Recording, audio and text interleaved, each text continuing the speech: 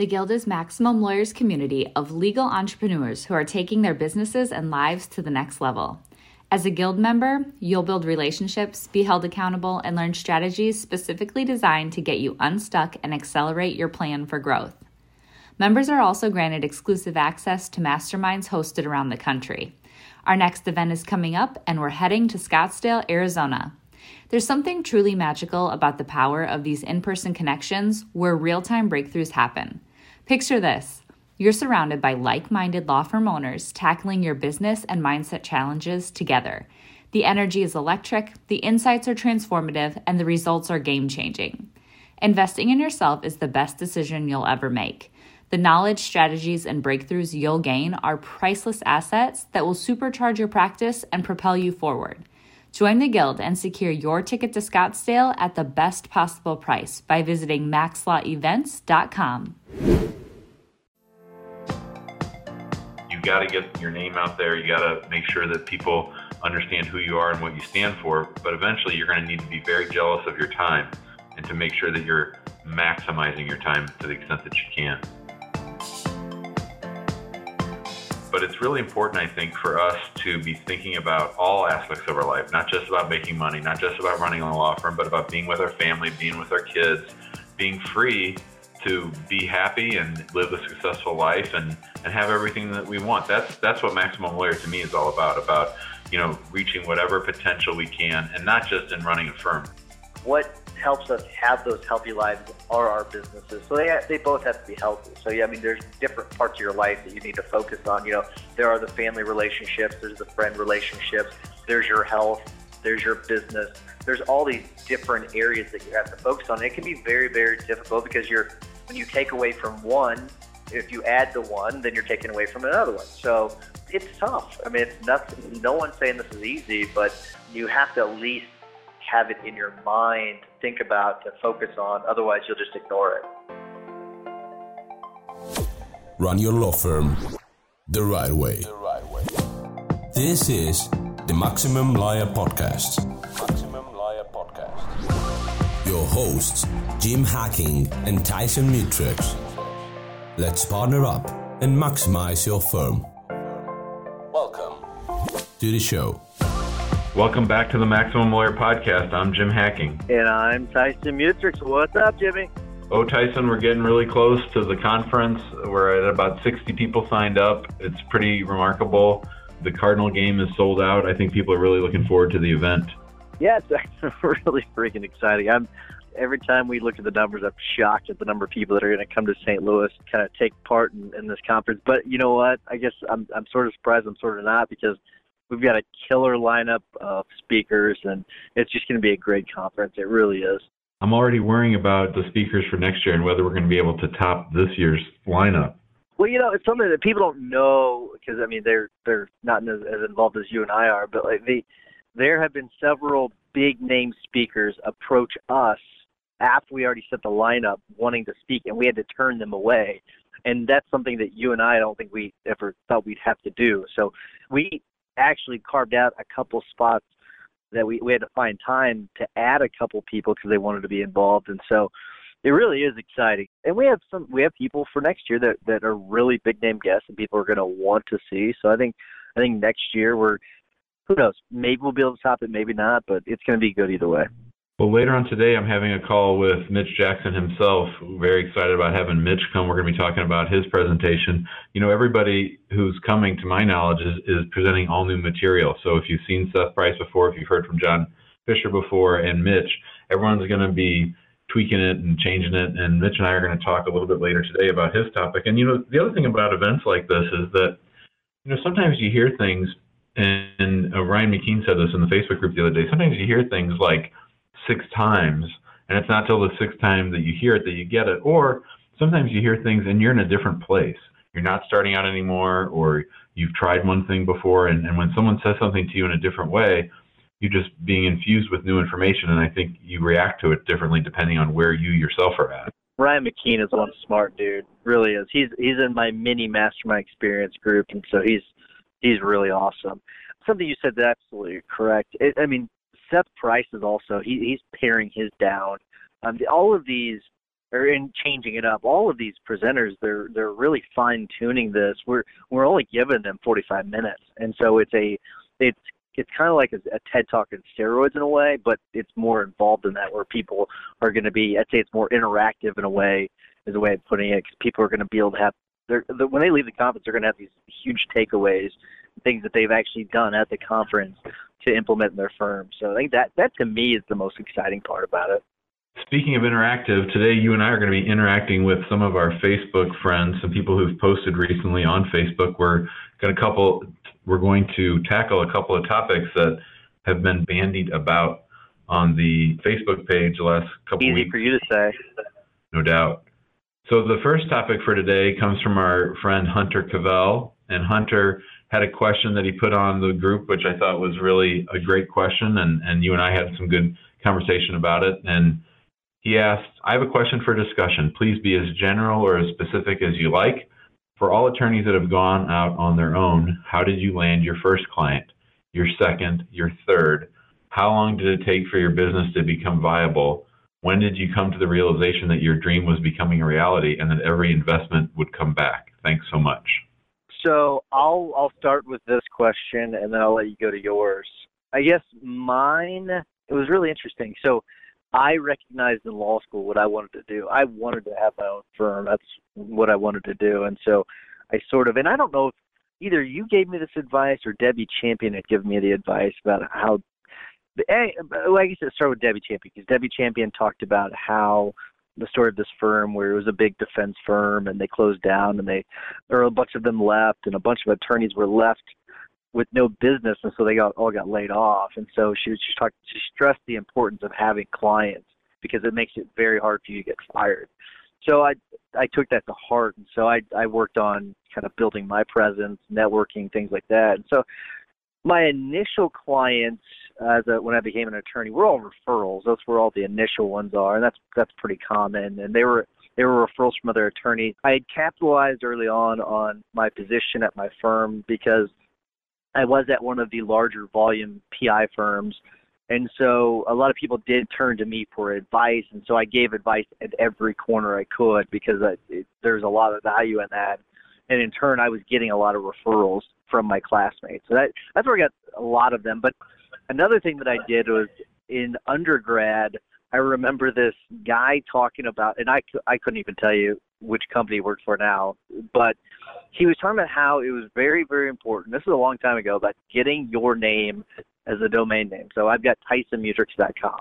And so I bought that a long time ago. So in law school, I blogged about, veterans issues and things like that. And what I was trying to do, I was just trying to age my domain name and build some content before I became an attorney. And because I couldn't put Tyson Mutrix as an attorney, because I wasn't an attorney yet. But I guess what I had done, though, is I built enough credit in Google that whenever I did become an attorney, I was getting cases. And so I was getting cases through my website, and it was actually pretty effective. So I'd say, my first, second, third, fourth, fifth, probably up to 20 was referrals. But pretty quickly after that, I started getting leads from the internet. And so that's how I built mine.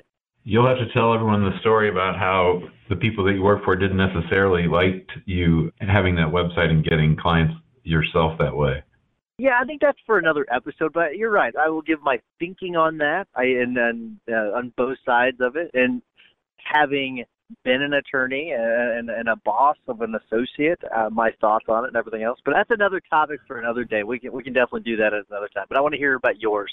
So our listeners might be surprised that I, of course, started with my list. And back then, my list was much smaller back then. But what I did is I sat down and I made a list. I grabbed all my contacts from everywhere they were. I think back then I might have had a Palm Pilot, Tyson, if you can believe that. And I had a lot of contacts. And my very first client was the nurse for the OB who delivered my first 3 children. So her name was Indira, and her husband owned a trucking company. When I went out on my own in late 2007, I was coming from insurance defense and a firm where we had 3 corporate or insurance clients. And so a consumer-facing practice was not something that I had. And so my thought when I opened the firm was that I was going to be a lawyer for immigrants. I had done a lot of personal injury on the defense side. I knew how to put together a PI case, and I thought that I'd be doing personal injury for immigrants, that I'd be doing estate plans for immigrants, and that I would eventually be doing immigration itself. And so I partnered up with a guy who was working full-time at a company. He was an immigration lawyer, but he's working at a company, not at a law firm. And so I would pay him by the hour to help me with my immigration cases. That's sort of how I taught myself and learned immigration. But at first, we were doing whatever came in the door. I mean, we really were sort of all over the place. We weren't very focused. We had no real marketing message. I had a lame website. But the one thing I did have was my email list. And so I wrote down everybody, my mom's friends, my friends, anybody that I'd ever done business with, like contractors at our house or anybody. And I just started putting out, not weekly, but periodic news about the firm. And I had a big launch, and I had a happy hour at a restaurant near my office, and I invited everybody. And then I got publicity for that in the St. Louis Post-Dispatch. I got in sort of the gossip column about that. That post is framed in our front office. And so I just sort of, it's funny, now that I say it out loud, I sort of did on a very small scale what we do now on a very big scale. So I guess, Hunter, the thing is, the clients will come. And when did I come to the realization that my dream was becoming a reality? Probably about the time I started teaching Tyson and at the law school about how to open your firm. It certainly takes a while, and every investment doesn't come back. You're sort of taking your shot. You're seeing what works and what doesn't, and you're going where the market leads you. I never in my wildest dreams thought that we would be a full-time and only an immigration law firm, but that's sort of where the need was, and that's where people found me, and eventually that's where I found my passion. That's where I found my voice. I had a lot of things to say about the way immigrants were being treated, and that resonated with people, and it just sort of mushroomed from there. Honestly, I think what it is just put in the work. I mean, it really is. It comes down. There's nothing easy about this. It comes down to doing the work, and so you do the networking. You put work in on the website. I mean, you can obviously pay people to do that if you want to do that. Pay people to do the website. But a lot of it, people like William Eady have proven you don't need to do that. You can do it yourself, and you can do a really, really good job, and you can get clients that way. It's just there's a million different ways you can get clients, but doing the work is how you get them, and that's just the bottom line. So choose a couple different ways of getting clients, put in the work, and they will come. I promise you. We talked a couple of weeks ago about sunk costs and about how you really have to monitor how you're spending your time and whether it's continuing to pay off with a return on investment for your time or your money, because both of those things are finite, especially your time. And you and I tried some things that didn't work, and I think it's important to be willing and flexible, not so much to not try new things, but to stop doing things that aren't working. I think that's really important, especially when you're starting. I was out doing a lot of networking. You and I were in a networking group that was taking up a lot of our time, and I think that we eventually came around to the way that Will Eady sees things, and that is that you can get a lot of clients off the internet itself, and maybe you don't need to be running around all over the place networking. I think at first it's important. I think you've got to get your name out there. You got to make sure that people understand who you are and what you stand for. But eventually you're going to need to be very jealous of your time and to make sure that you're maximizing your time to the extent that you can. I see what you did there. That was a good one. But here's the other thing. Here's an interesting point that you sort of made without really saying it. Things change, all right? So things that worked 5 years ago may not work now. And I'll tell you one example for me was whenever I was doing a lot of criminal defense, pay-per-click, I got into the pay-per-click game really early, and it worked really, really well. But as the cost went up, because everyone was getting into it, it drove my cost per acquisition up, and so it made it where it wasn't worth it for me to do it anymore. So things like that, pay-per-click still does work, but to me, it's just too big of a bullet to bite. I don't like how much you have to pay per acquisition, and so things do change, and so just you have to keep that in mind.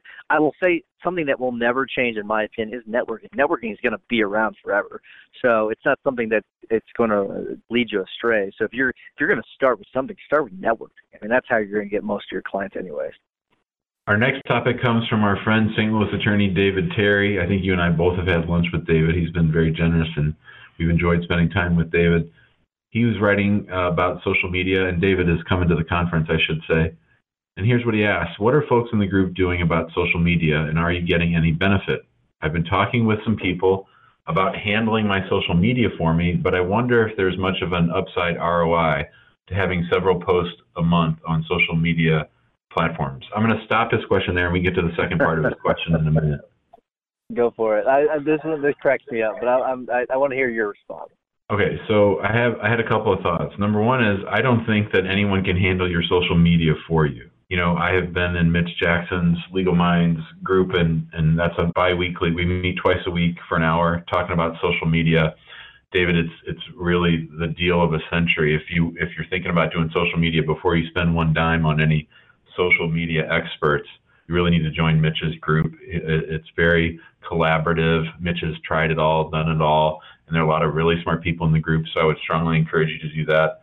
The other thing is, Tyson, I'm remembering when our friend Gary Berger had us come talk to his CLE last year, and I think you and I spoke before and after these people that work for a Facebook advertising company, and those guys, they talked for like 45 minutes, and I had no idea what in the hell they were saying. It was like gobbledygook marketing, advertising, branding stuff that was just nonsensical. And so I think there's a lot of snake oil being sold when it comes to social media. So David, I'd really encourage you, before you spend any money on any experts at social media, that you learn it yourself. You don't have to do it yourself, but you have to learn what your money's going towards, why it's important. And I know David is in sort of the personal injury space, and I think that there are a lot of people out there who would be trying to get money from plaintiff's attorneys, and that you could be in a really vulnerable spot. All right, so I agree with you with 99.9% of the stuff that you said, and so I don't want to just repeat everything you just said, but there's no way you can successfully do social media and not do it yourself. There's just no way, because you pointed this out before, and Mitch Jackson talks about it all the time. It's about the interaction. It's the social part of it that's the most important part of it. The media part of it is not the important part. It's the social part of it. And so actually engaging people, and unless you have someone impersonating you, which if who knows, there may be companies out there that can do a really, really good job of impersonating you. I highly doubt it. That means they are actually interacting with clients. They're interacting with your friends, your family, things like that. I guess if you want to pay someone to do that, go for it. I think it's a bad idea. I don't even know if that type of a product even exists, but I just think it's a bad idea, and it's not effective. To answer the other part of the question, I've had great results, but it's more of a branding kind of a thing, where we do have the engagement with clients and family and friends and things like that, and colleagues. That's where it all comes from. And I've talked about this before on the podcast. A lot of it began for me with video, where, and I said this a long time ago, it went from no one knowing my name to everyone knowing my name. And it came down to the videos and from the social media. So is there a benefit to it? Absolutely. And I still think the gold rush is still going on with Facebook. So if you're not involved in it, I highly recommend that you do. I think everybody knows you from your Little Lord Fauntleroy suits and your Garanimals. The next thing that David brings up, or the little throwaway comment there, is I wonder if there's much return on investment to having several posts a month on social media platforms. I mean, that's the thing. You know, you'll get some company that says, we'll write blog posts for you, we'll write Facebook posts for you, but the whole thing about social is the actual interaction. You can't it's not drive-by marketing. And in fact, it shouldn't even be, I don't even think social media and marketing should be in sort of the same phrase. It's social media, like you said, it's part of being social. It's interacting. It's having a conversation. I mean, Gary Vee loves to go to these conferences, and he'll look up some of the people that are posting about the conference, and then he'll note how they never reply to each other, how they're just sort of, using a blowhorn to just sort of yell all the time. And social media is not about yelling. Social media really, I think, is about whispering and having a dialogue. I have a friend on Twitter that I've never met. She's an attorney. I think she listens to the show. She's out on the East Coast. And we had a great conversation on Twitter yesterday about whether or not these reporters who work for Sinclair, where they're being asked to read these scripts, these pro-Trump scripts, and so whether those people should quit their jobs. And she pointed out to me that that it's not easy for them because Sinclair has such a presence all across the country. It's hard to leave a job like that because it's hard to find another one. And so through social, she educated me and she sort of changed my way of thinking about things. And so that's really what social is about. Social is about meeting people, about, reading, and that's one of the great things about the conference is we really feel like you and I have never met William Eady. We've never met him in real life, but I consider him a friend. And I'm glad he's coming to the conference. And we're going to have fun meeting in St. Louis, but at the end of the day, where we've really forged our connection is in the Facebook group. Yeah, and we've done, video calls with William and things like that, and we've had him on the podcast. You're right, but the same thing. I consider him a friend, and we really have not met him in person, which is kind of funny to think about. I hadn't really thought about that. So, yeah, it's the engagement. I don't know. It's one of those things where would you at a family or a gathering of friends and family, would you, let's say a Super Bowl party, would you go and would you put someone in your place to just basically go in there and talk about your business? No, you wouldn't. It makes no sense. Social media is the same thing. It's a gathering of friends and family and colleagues is what it is. And so don't stand up and shout, actually engage. You want to move on to the next one? Yeah, so the last one came across last night in the group, and it's from our good friend Joey Vitale. And Joey was talking about maximum lawyer, about being a maximum lawyer. And I think that this is a good topic for us to end the show on. And I wanted to just sort of talk about it. Joey brings up, that we talk about being a maximum lawyer, about being the best version of ourselves as lawyers and, being effective and maximizing our marketing efforts. And it made me think back to when you and I started and when we came up with the name for Maximum Lawyer. And that was back in my phase when I was thinking all the time about Maximum Jim. I had Maximum Jim sort of on my whiteboard, and I had all the 6 aspects of my life up on that board. And so when we started talking about Jimmigration, yeah. So, but being Maximum Lawyer, I think, is about more than just being an efficient and successful lawyer. I think it's all about maximizing all aspects of our lives so that we can take it to the next level. And I know this may sound cheesy. I know it may sound, trite, but it's really important, I think, for us to be thinking about all aspects of our life, not just about making money, not just about running a law firm, but about being with our family, being with our kids, being free to be happy and live a successful life and have everything that we want. That's what Maximum Lawyer to me is all about, reaching whatever potential we can, and not just in running a firm. I really mean that. To me, it's much more about living a successful life, a balanced life, and taking whatever it is that's important to us to the maximum level and throwing everything into that. I don't remember who said it, but Furman Percelli repeated it to me yesterday, and he made a really good point, because I was just talking about how much, we were just busy, I was doing, had a lot of work to do, and he's like, on your deathbed, you're not going to say, I wish I spent more time at the office.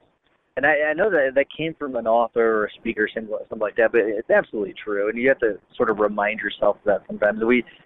Everyone that listens to this podcast, I guarantee, works their asses off. It just, you wouldn't be listening to this if you weren't, hustling and working hard and doing good work for your clients. And you weren't, same thing as for the people that are engaged in the Facebook group. So, but we do have to remember that there are other things out there besides our businesses. There are families, there's friends, things like that. So, to me, it's much more important to me to be a great father and husband than to be a great business owner. They're all very, very important to me, but you have to focus on the things that really, really are important in our lives. And, let's not kid ourselves, though.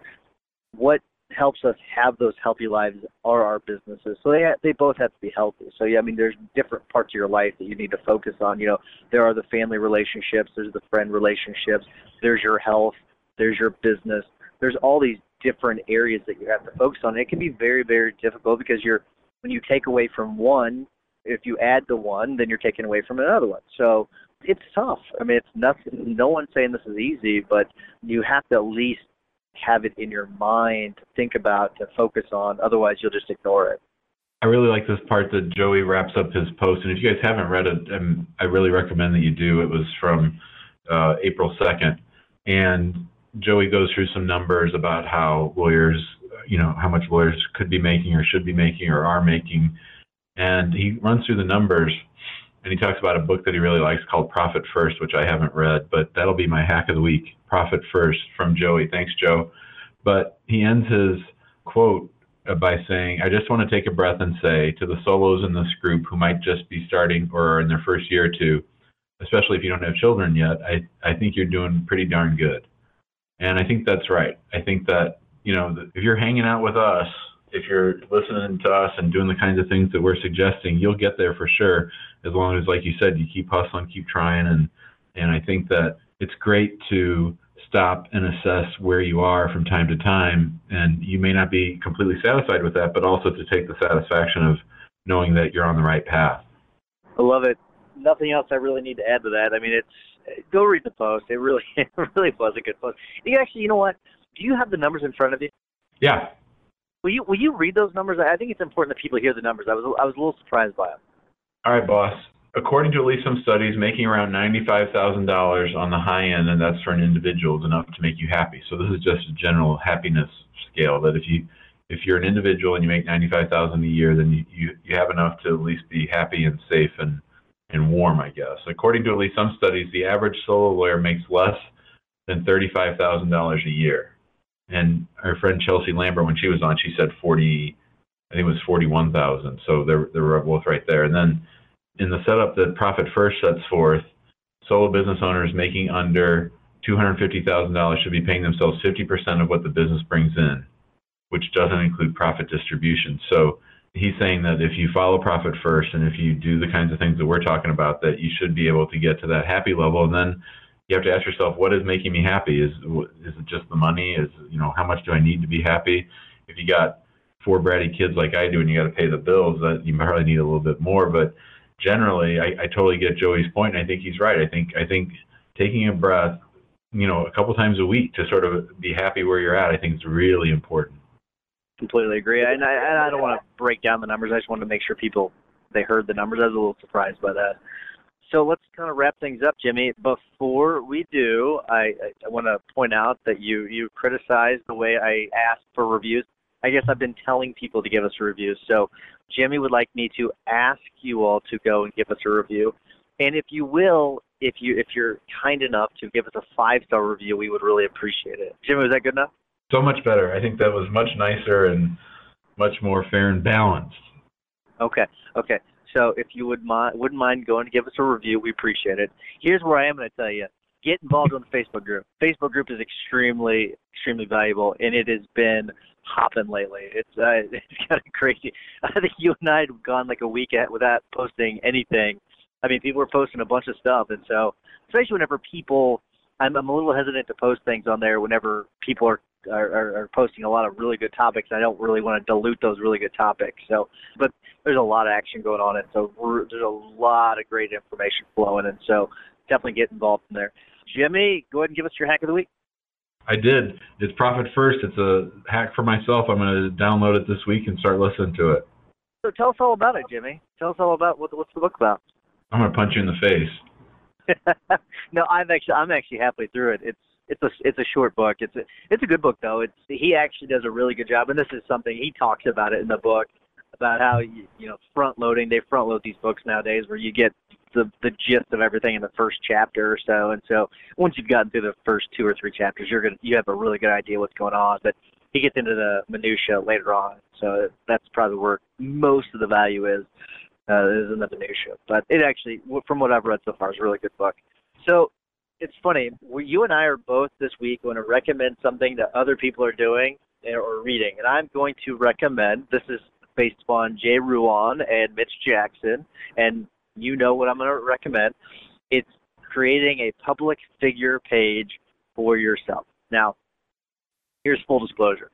I don't agree with Jay and Mitch on this. I don't think it makes no sense to me because I think it dilutes your message when you have a separate public figure page from your firm page. However, I'm willing to try it out. I think it's worth trying out. So as many people to do this as possible. And if you need me to post on Facebook how to do it, I will. It's really easy to do, though.